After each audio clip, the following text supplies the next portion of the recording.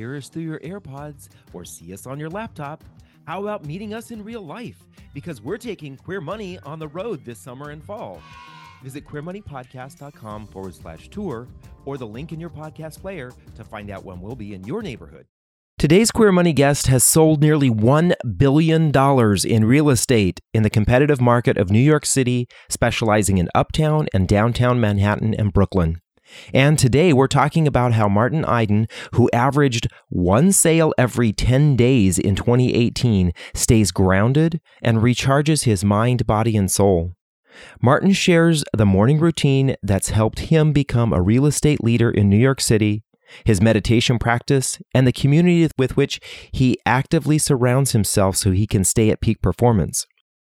The more we work with successful people, the more we see two common trends. 1, waking up early. 2, meditation. As a former boss once told me, find out what successful people do and do that. So those of you who are reaching for your definition of success won't want to miss today's Queer Money. To implement in your own life what you hear on this episode, go to debtfreeguys.com/173 to download the Living Fabulously Daily Journal. It's a great guide to implement all of the success practices we discussed today and more. P.S. Thank you for listening to Queer Money. We are honored that you spend some of your time with us each week. Now, on with the show. This podcast is sponsored by Capital One.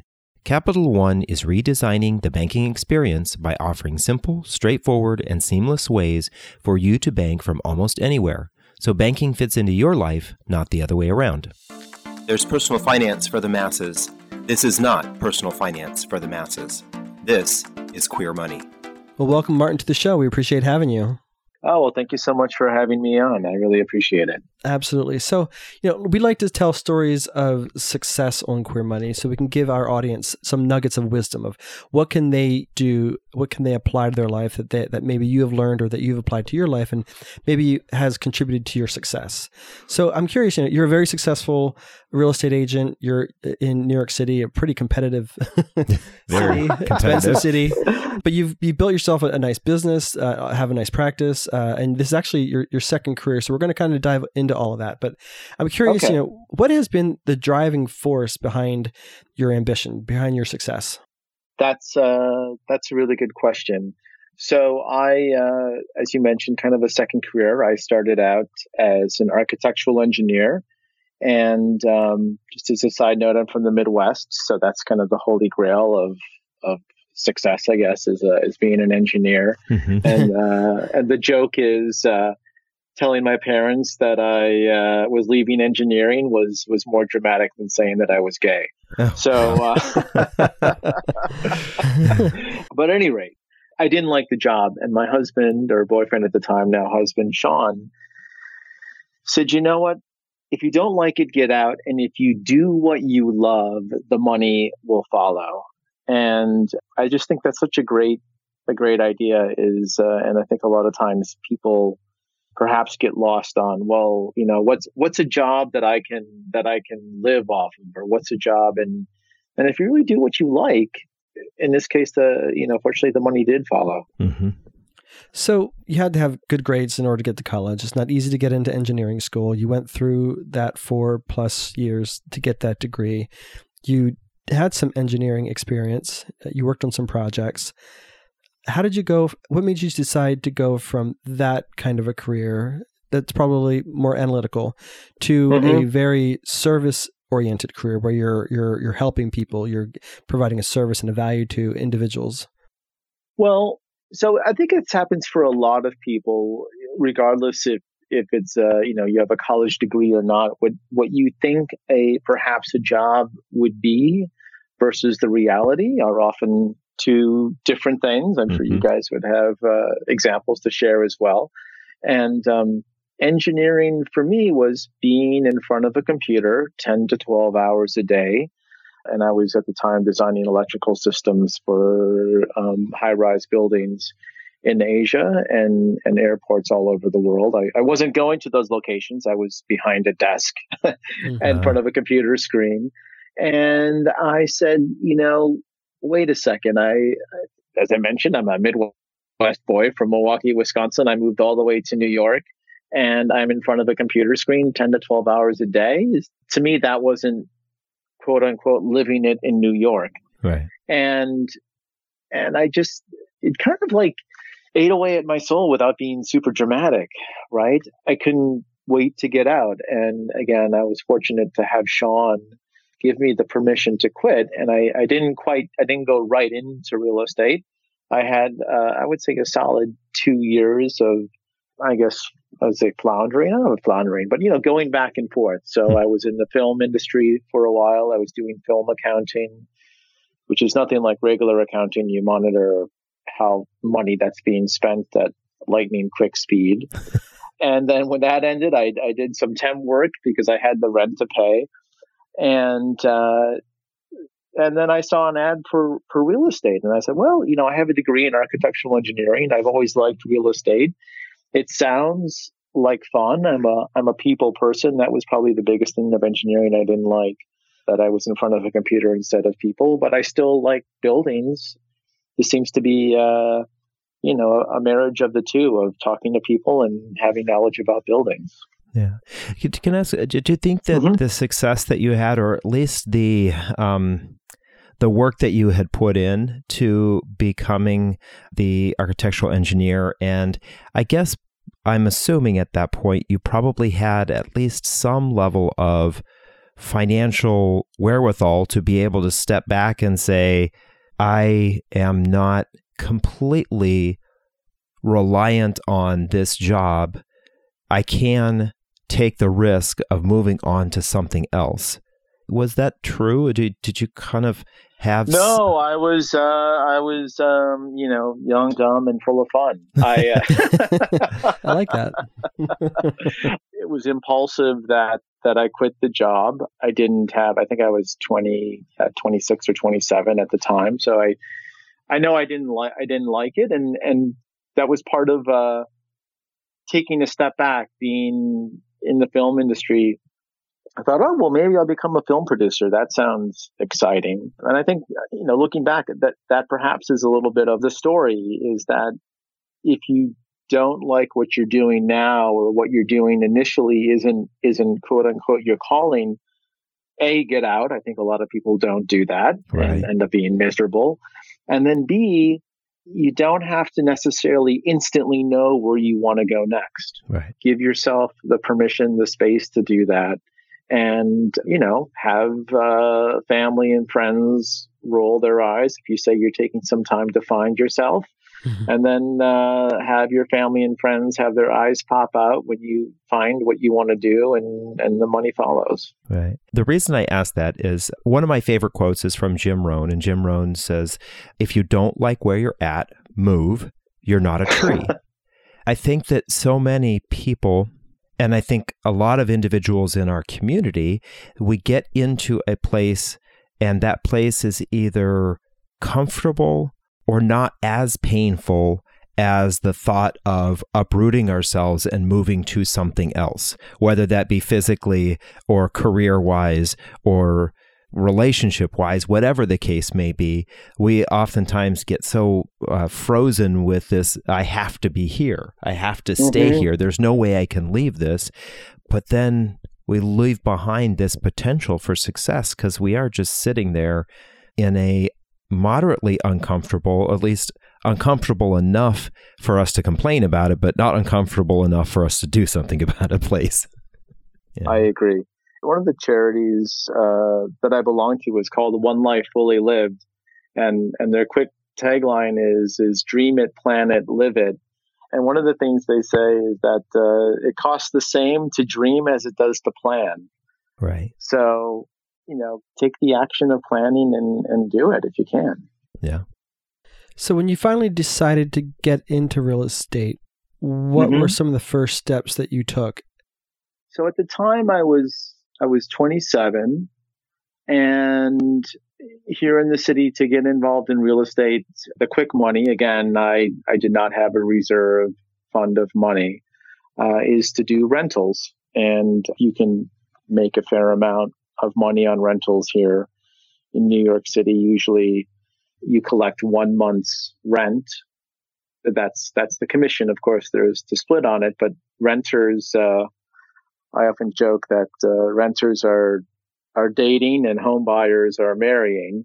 So, people look to find something quickly. And I started in May, and I had a group of friends that were just graduating graduate school and college, and they needed a place to live for the summer, and I helped them find spaces. And kind of one of the interesting things there, and the first company, which is no longer in existence, was called Manhattan Apartments, and it was almost right out of Glengarry, Glen Ross. It was 3 floors of desks, and on each desk was a computer and a phone, and there was a central phone that rang to all the desks. So whenever there was inquiries coming in, you had all 3 floors of desks ringing. And so when I first got there, and I would get in, of course, I'm in real estate, right? So what, business starts at noon, maybe 1 o'clock. I mean, this is the mindset. So I would show up there at 11 or 12 after going to the gym, and of course not getting up that early. And everybody was packed at the desk, and the competition was, hard. And it was basically who could pick up the phone the fastest. And so I asked one day, and it was an older building, so there was an elevator attendant. He didn't push the buttons. He would take the elevator up and down. And I said, well, what time is the office open? He goes, 8 o'clock. So one morning I thought, you know what, let me go to the office at 8 o'clock. Let me be the first one in the office. And guess what? I was the only one in the office between 8 and 9 o'clock in the morning. And how many desperate people do you think would call looking for an apartment between 8 and 9 in the morning? In New York City, I'm guessing quite a bit. It was pretty fierce now. So that was, and again, I wasn't super genius figuring that out, but it was kind of like a good thought process that if I have, if the competition is fierce, or if there's a, quote unquote, a front door, is there a side entrance that can give me the same level of success? And that's, interestingly enough, that outside the box thinking is almost the exact opposite of engineering, which is, only do what's tried and proven. Right. Yeah. So it sounds a lot like Tim Ferriss's strategy of what can I do that's slightly different than what everybody else is doing and stand out to maybe get that extra 10% or 20% improvement. Yeah, definitely. It just highlights this idea that we can easily find ourselves falling in line and just doing what we're told. Get the 9 to 5, get the job, do what you're told, and you'll survive. But if we want to thrive, we have to figure out how to bend the rules slightly, make a change that zig when everyone else is zagging, all of those kinds of things. And we see this so often, especially in some of the Facebook groups that we're in, that it's a tendency to want and complain. I want this, but it's not happening to me. I want that because it's not happening because of this. But sometimes just a small little change, waking up an extra hour early, can produce massive results.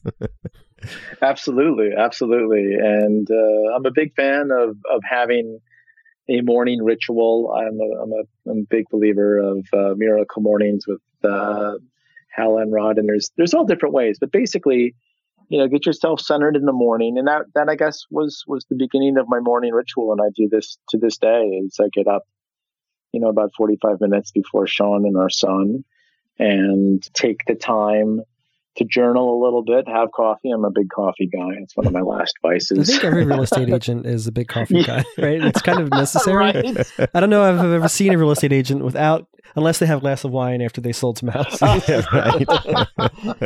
Always showing up with iced coffee or something, right? We need to have more real estate friends. We do need, let's sell houses so we can have wine.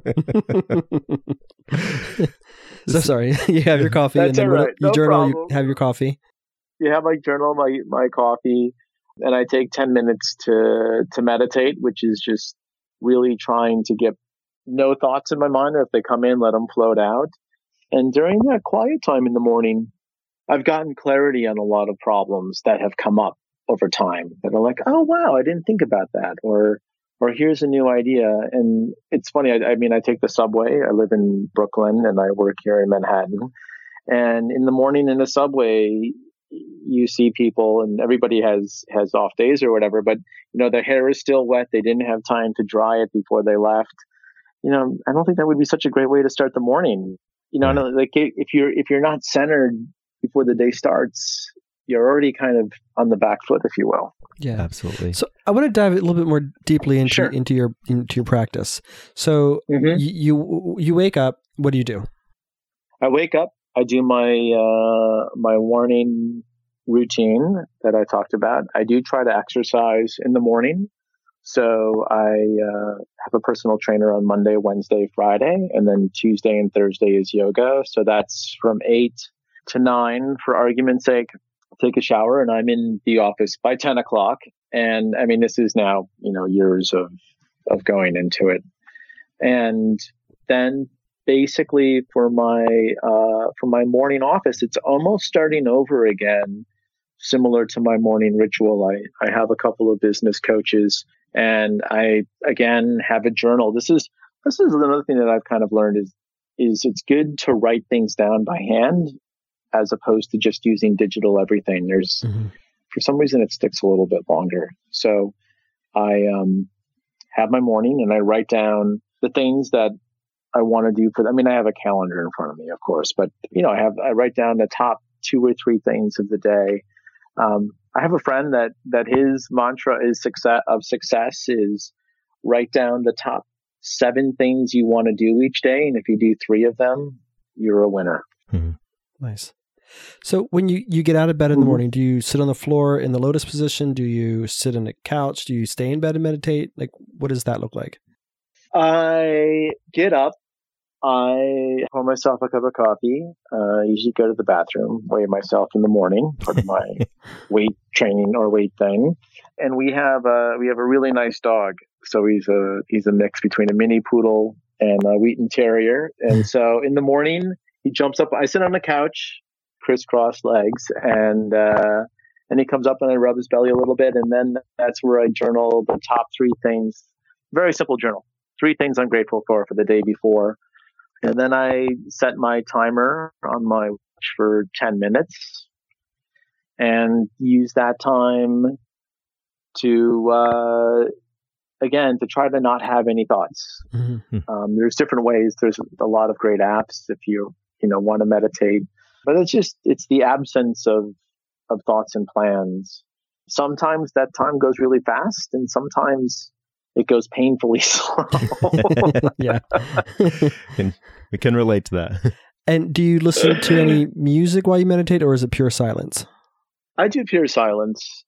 I started with music, and I'm not against music by any means. I'm a big music fan, but for me, the silence just allows the quietness allows things to surface that might otherwise not come. Yeah, exactly. So I love this, that you have a practice. I love that you mentioned Hal Elrod and his Miracle Morning.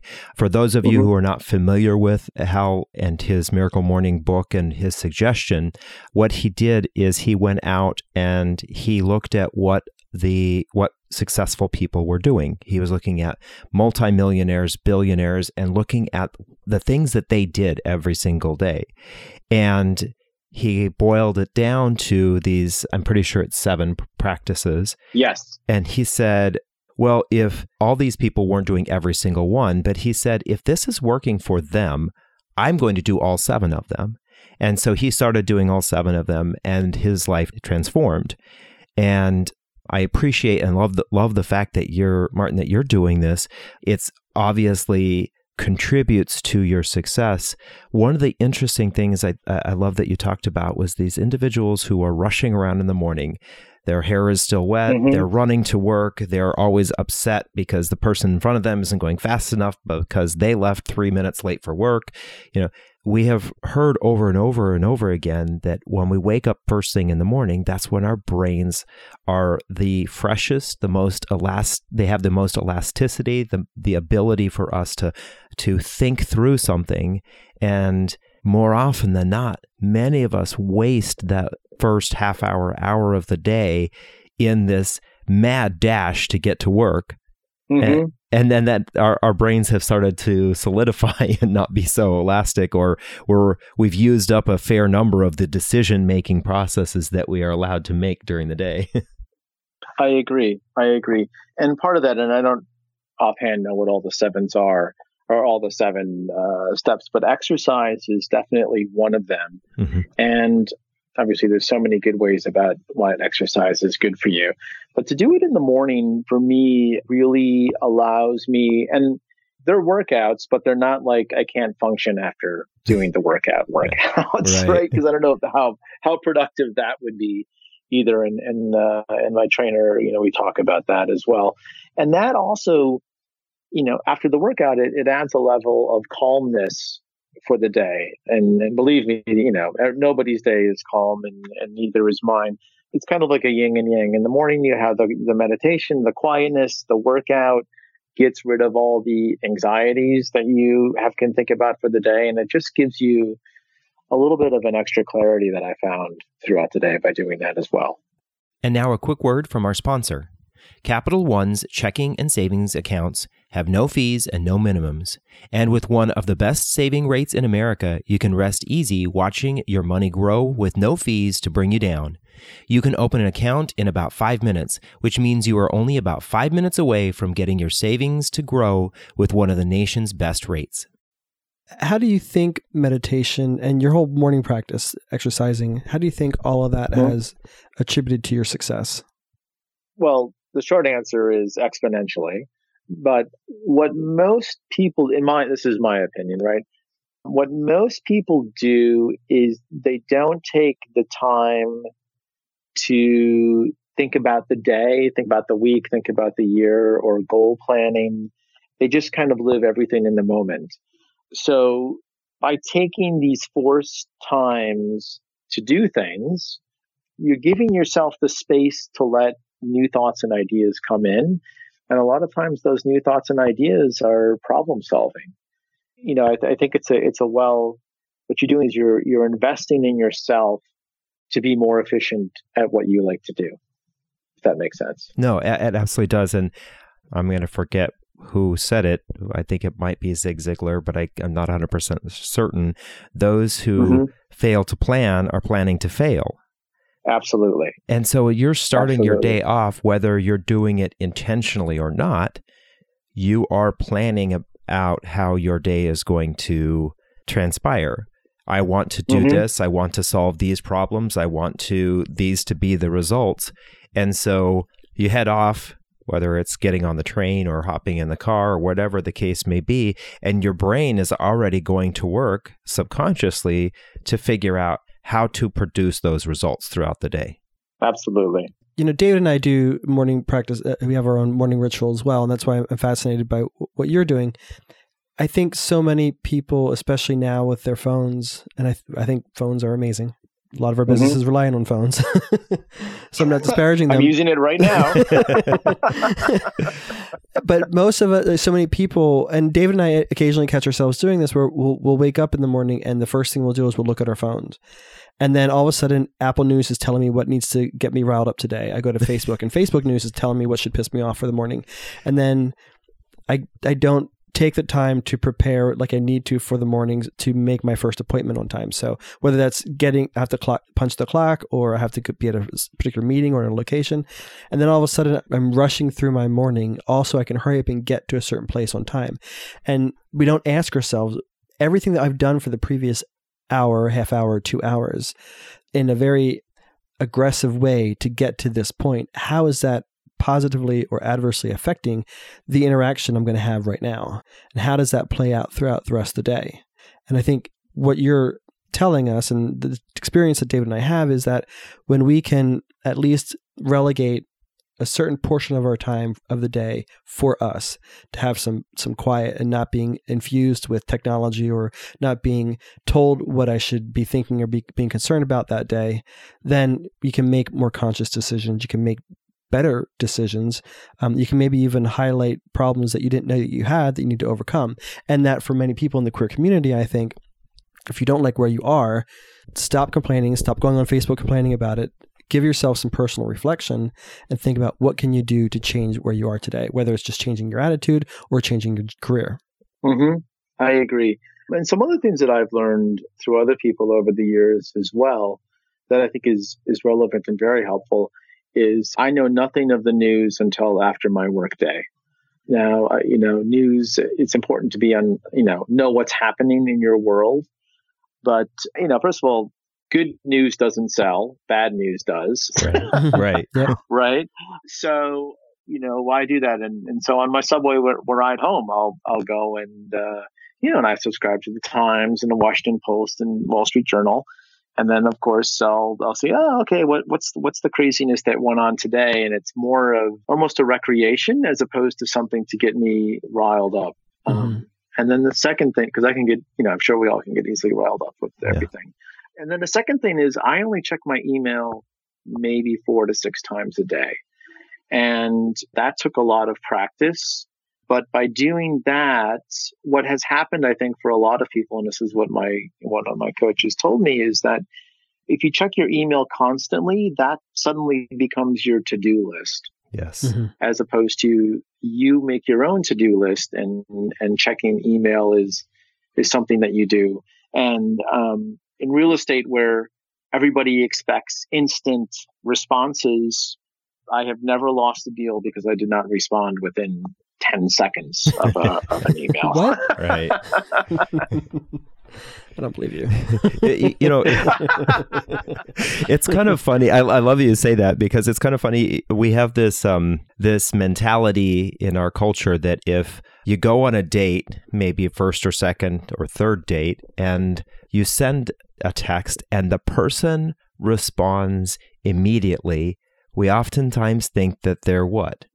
They're a little desperate, right? That there's no reason for them to be sitting there waiting. We actually have heard people coach this, right? That if you're going to send the first text after a date, don't do it within the first hour because you're going to look or sound desperate.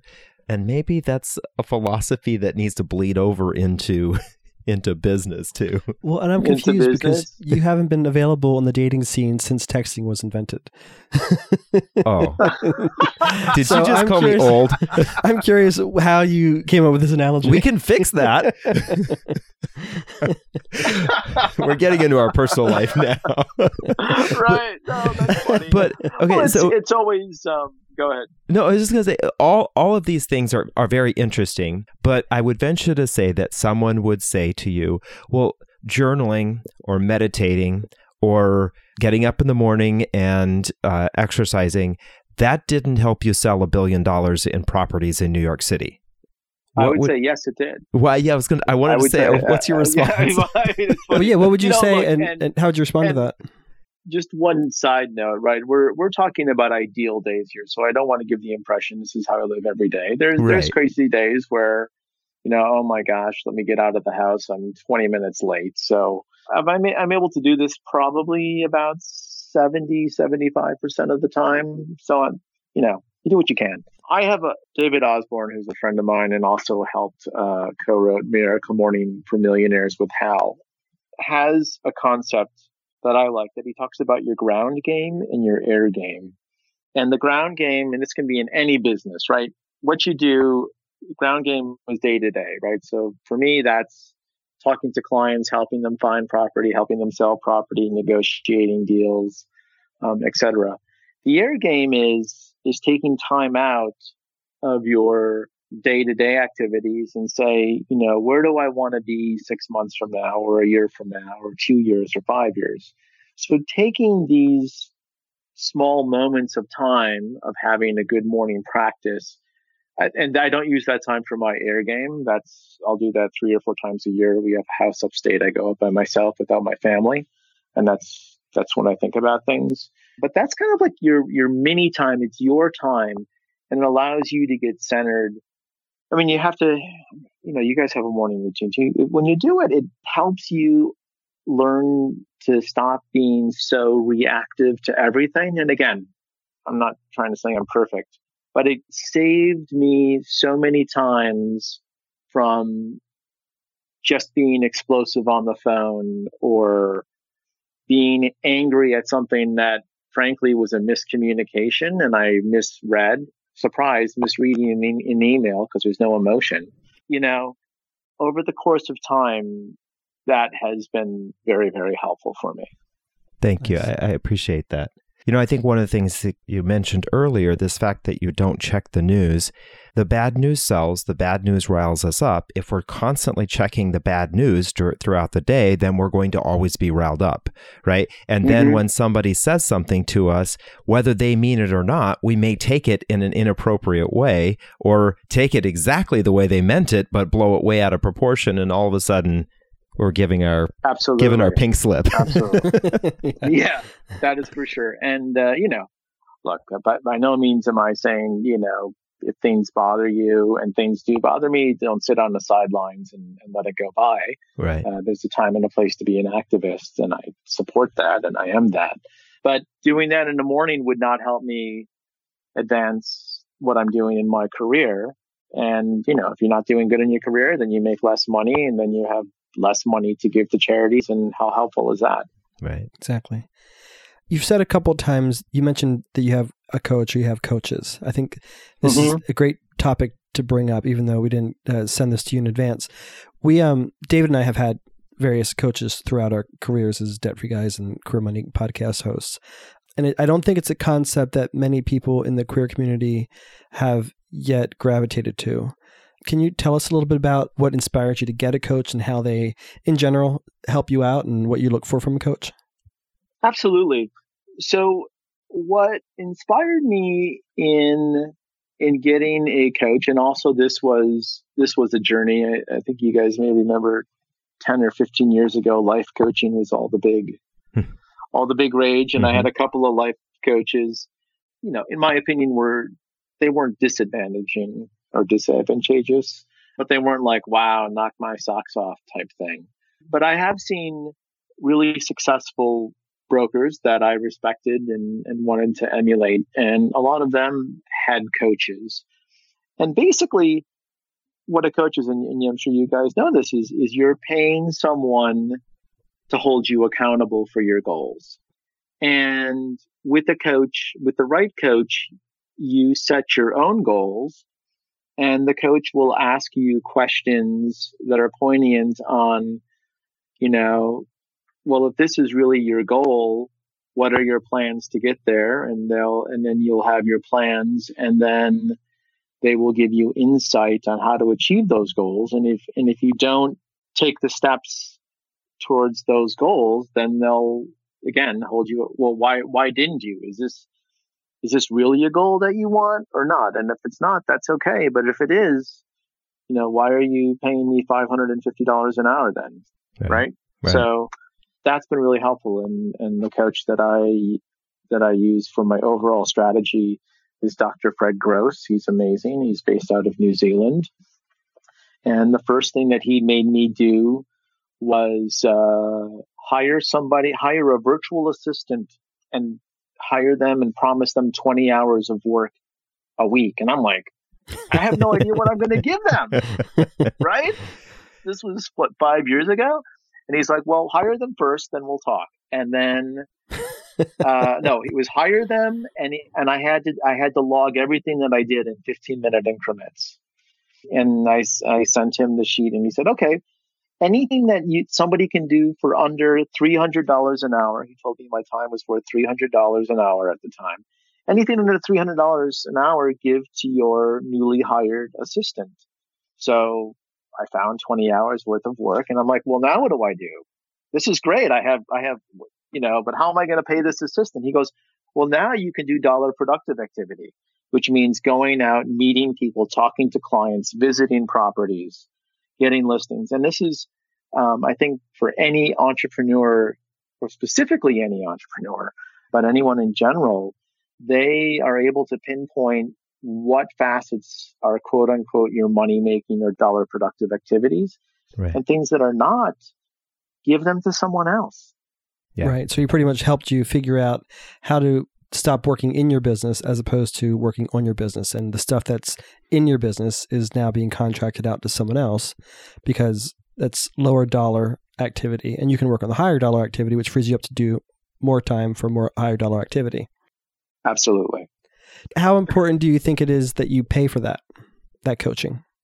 Well, that's very funny. I have, as a side note, I went from a part-time assistant to having a team of 7 people now over the period of 5 years. And for a few team members and a few times I've offered free coaching because it's been such a great help for me. I wanted to pass that on to my team. And a friend of mine who's in the mortgage business, we were having dinner and I said, you know what? Giving my team free coaching, they don't appreciate it because they're not paying for it. And he's like, you're right. Yeah. So I'm ending it. It's one of those things. If it only has value if you pay for it, even though they know I'm paying that money. When it's your own money, it's kind of like the same thing with a personal trainer, right? If you don't show up to the gym, you just lost what you were paying your trainer. Yeah. Right. So it's more of a reason to actually get out of bed and go to the gym. Absolutely. So I think it's really important to find a coach, and there's different coaches at different price points. So I would advise, I'm going to max out my credit cards to get quote unquote the best coach. I would get one but it should be a thought when you buy it, and your better coaches will make you buy blocks of hours, not just 1 hour at a time. So it adds up. Yep, it sure does. But like you said, it can then switch you into the revenue generator that you really should be, rather than the taskmaster. Right. Absolutely. Then that's what really helps. And my coach helped me, that really the 3 things, and also it helps you find, kind of the old mantra when I went to school was, focus on the subjects you're bad at, really improve the things that you're not good at. And the new concept, which is, been around for a while, is if you're not good at it, hire somebody else to do it. Right. Focus on the things that you're good at. Yep. You're never going to be as good at the bad things than you are at the good things, right? Right. So absolutely. I enjoy talking to people and meeting clients. I'm really good with client interaction. I'm really good at pricing things, and I'm very direct. I don't, give a number to make somebody feel good and then say, oh, I'm sorry, I made a mistake. It's really worth this. And then I'm really good at negotiating, which my definition is, this is what the market is willing to do. Does it make sense for you or not? Because it's, at the end of the day, I'm not going to live there and it's not my money. But everything else I give to other members who frankly are much better at things than I'm at. That's awesome. Yeah, I know that we could probably go on and ask a few other questions about your routine or about your success, but maybe we could just take a step back and look at what this has produced in your life. What is your life like because of all of these things? We can talk about maybe some of the benefits that you have. You have a family, where you live, or the things that you get to do or are able to do because of your success. My biggest accomplishment with my success has been giving myself back the gift of time. Oh, nice. And this is the philosophy of Dr. Fred Gross that I subscribe to is time is the most valuable commodity that's out there. And it's so valuable. The reason why it's so valuable, it's something you can never get back, right? Until we have time travel. Joke, ha, ha, ha. Right. Right? But that's once someday. It's gone, it's gone. Yeah. We will, right? I can believe. I believe that. So that's it. And I also, and this took me a while to wrap my head around, but each of us has 100% control over time. There's consequences on how you use your time, right? If you go out till 5 a.m., there's the consequences of that. If you have a job that if you don't show up, you don't get a paycheck, there's consequences with that. But ultimately, all of those choices really can be yours. So with that concept, there's, I forget the author, but there's a book called 18 Summers, and my son is 13. He's going in the 8th grade. I've got 5 summers left, right, before he's off to college. How do I want to use that time? And I'm able to, and now in real estate, the business that I'm in, you need to be, even though I, check my emails 4 to 6 times a day, I still need to be in contact with people. but I don't necessarily have to be in contact with them physically here in New York. I could be traveling, or when I go on family trips, I just check my emails maybe once a day, or if it's a big trip, I can check it every couple of days. That's really, I would say, the biggest part of my success is the time that I have given back to myself that I can choose to use the way that I want to. And I really divided, I would divide it equally three ways. But one is with my family. I love Sean, my son, our extended families. Number two, I make a point to do a lot of things with Sean and I. We maybe go on 3 or 4 trips a year. They usually are, 3 to 5 day long weekends, but it's time apart from everyone else. And then I also do about 3 or 4 trips on my own. I have a group of guys I belong to, Go Abundance, which we can talk about another time or something. But then that's basically a group of guys that want to be the best they can be, to yourself, to others, to community. So, and then with that time, you can read and focus on self-improvement. And so that's, I think, what's great. And I'm very happy. You have time to exercise, time to eat right, all that stuff. Yeah. So really what I'm hearing is really what has come down to is your success has allowed you to be able to take the time to enjoy life the way you want to enjoy life, the way that you define having enjoyment, taking time for success, or taking time for the things that are most important for you in life. I think that's, when it really comes down to it, that's really what we all want, right? We want to have enough time, enough energy, and eventually, enough money to be able to enjoy life, maybe not extravagantly, but to the way that we feel is important and feeds us, it feeds our soul. So just going to ask you one last question here. What one thing would you share that you have done or that you would suggest others do that would help them to get on the path to achieving success in the same vein? Not necessarily, I'm not saying, go out and become a real estate agent. What I'm saying is, what one piece of advice would you give to our listeners that could help get them on the path to success? I would say the easiest thing to do would be to start reading books for audio. And it's interesting that, while I can read well and all that jazz, I never considered myself a reader, but a number of groups that I'm in, they're constantly, we talked about Miracle Morning here in the show, and some other books. And there's so many books that are out there that can help you be the best person that you want to be. And I would suggest picking up anything really to start with. Right. So Napoleon Hill is a great one, with the habits of successful people and all that jazz. Right. So I think I just had the title and author mixed up. But anyway, that's okay. There's that would be my advice, would be to learn. Yeah, I think that's great. I read a statistic, and I guess these things come out like every couple months, but the average millionaire reads 2 books a month. I would agree with that. I had a great boss one time, and I think he stole this from Tony Robbins, so maybe he's not so great. But I had a boss one time who told me, find out what successful people do and do that. Right. And that kind of resonated with me. So I've always thought, if millionaires are reading 2 books a month, if I'm not reading 2 books a month, I'm certainly making it harder for myself to become a millionaire myself. It does become, I think, for some people, becomes the catch-22 of, well, is that because they have the time to read? Or is it that they have the success because they've been reading? And John and I said, who cares? Just read. Right. just start. Figure it out. Start with it. You can find a number of ways to waste your time. Yeah. Start reserving some of that time for actually reading. Right. So that's great advice. Well, and I think this may also go back to Napoleon Hill with his masterminds, but the idea of you are who you surround yourself with. And sometimes we can't physically surround ourselves with successful people. It's just not possible.